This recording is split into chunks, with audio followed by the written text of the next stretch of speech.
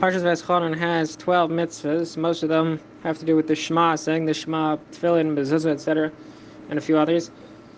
But there are two other mitzvahs that aren't counted in the Sefer Chinuch or the Rambam, because the Sefer Chinuch follows the Rambam.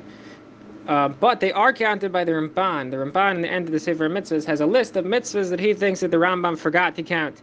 And the Minchas Chinuch also has a commentary on those. In the back of the Minchas Chinuch, you can find it, the commentary on the mitzvahs that the Ramban thought that the Rambam and the Sefer Chinuch both forgot. So two of those are in this week's Parsha. Forgotten Mitzvah 1 and Forgotten Mitzvah 2 of the Lo Tases. First one is the mitzvah, according to the Ramban, not to forget about belief in Hashem. Is it not to stop believing in Hashem? So he says this is kind of like the corollary or the opposite mitzvah of the mitzvah of believing in Hashem. We have a lot of mitzvahs that there's a positive and a negative version of. Don't do malach on Shabbos, negative. Keep Shabbos, positive. So here also you have believe in Hashem, don't not believe in Hashem. So that's the first one according to the Ramban. And the second one is the mitzvah not to forget Har Sinai. Also in this week's Parsha, it says, be very careful not to forget Har Sinai.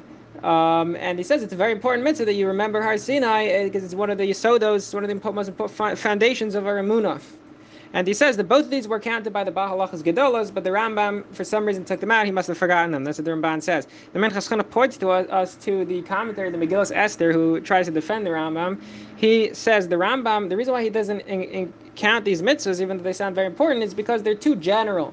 Not to stop believing in Hashem. That's not really like a specific thing. It's just, it's if you stop believing in Hashem, then, everything falls apart. As well as the mitzvah of not to forget about Har Sinai. If you don't know about Har Sinai, then you don't know about the Torah at all.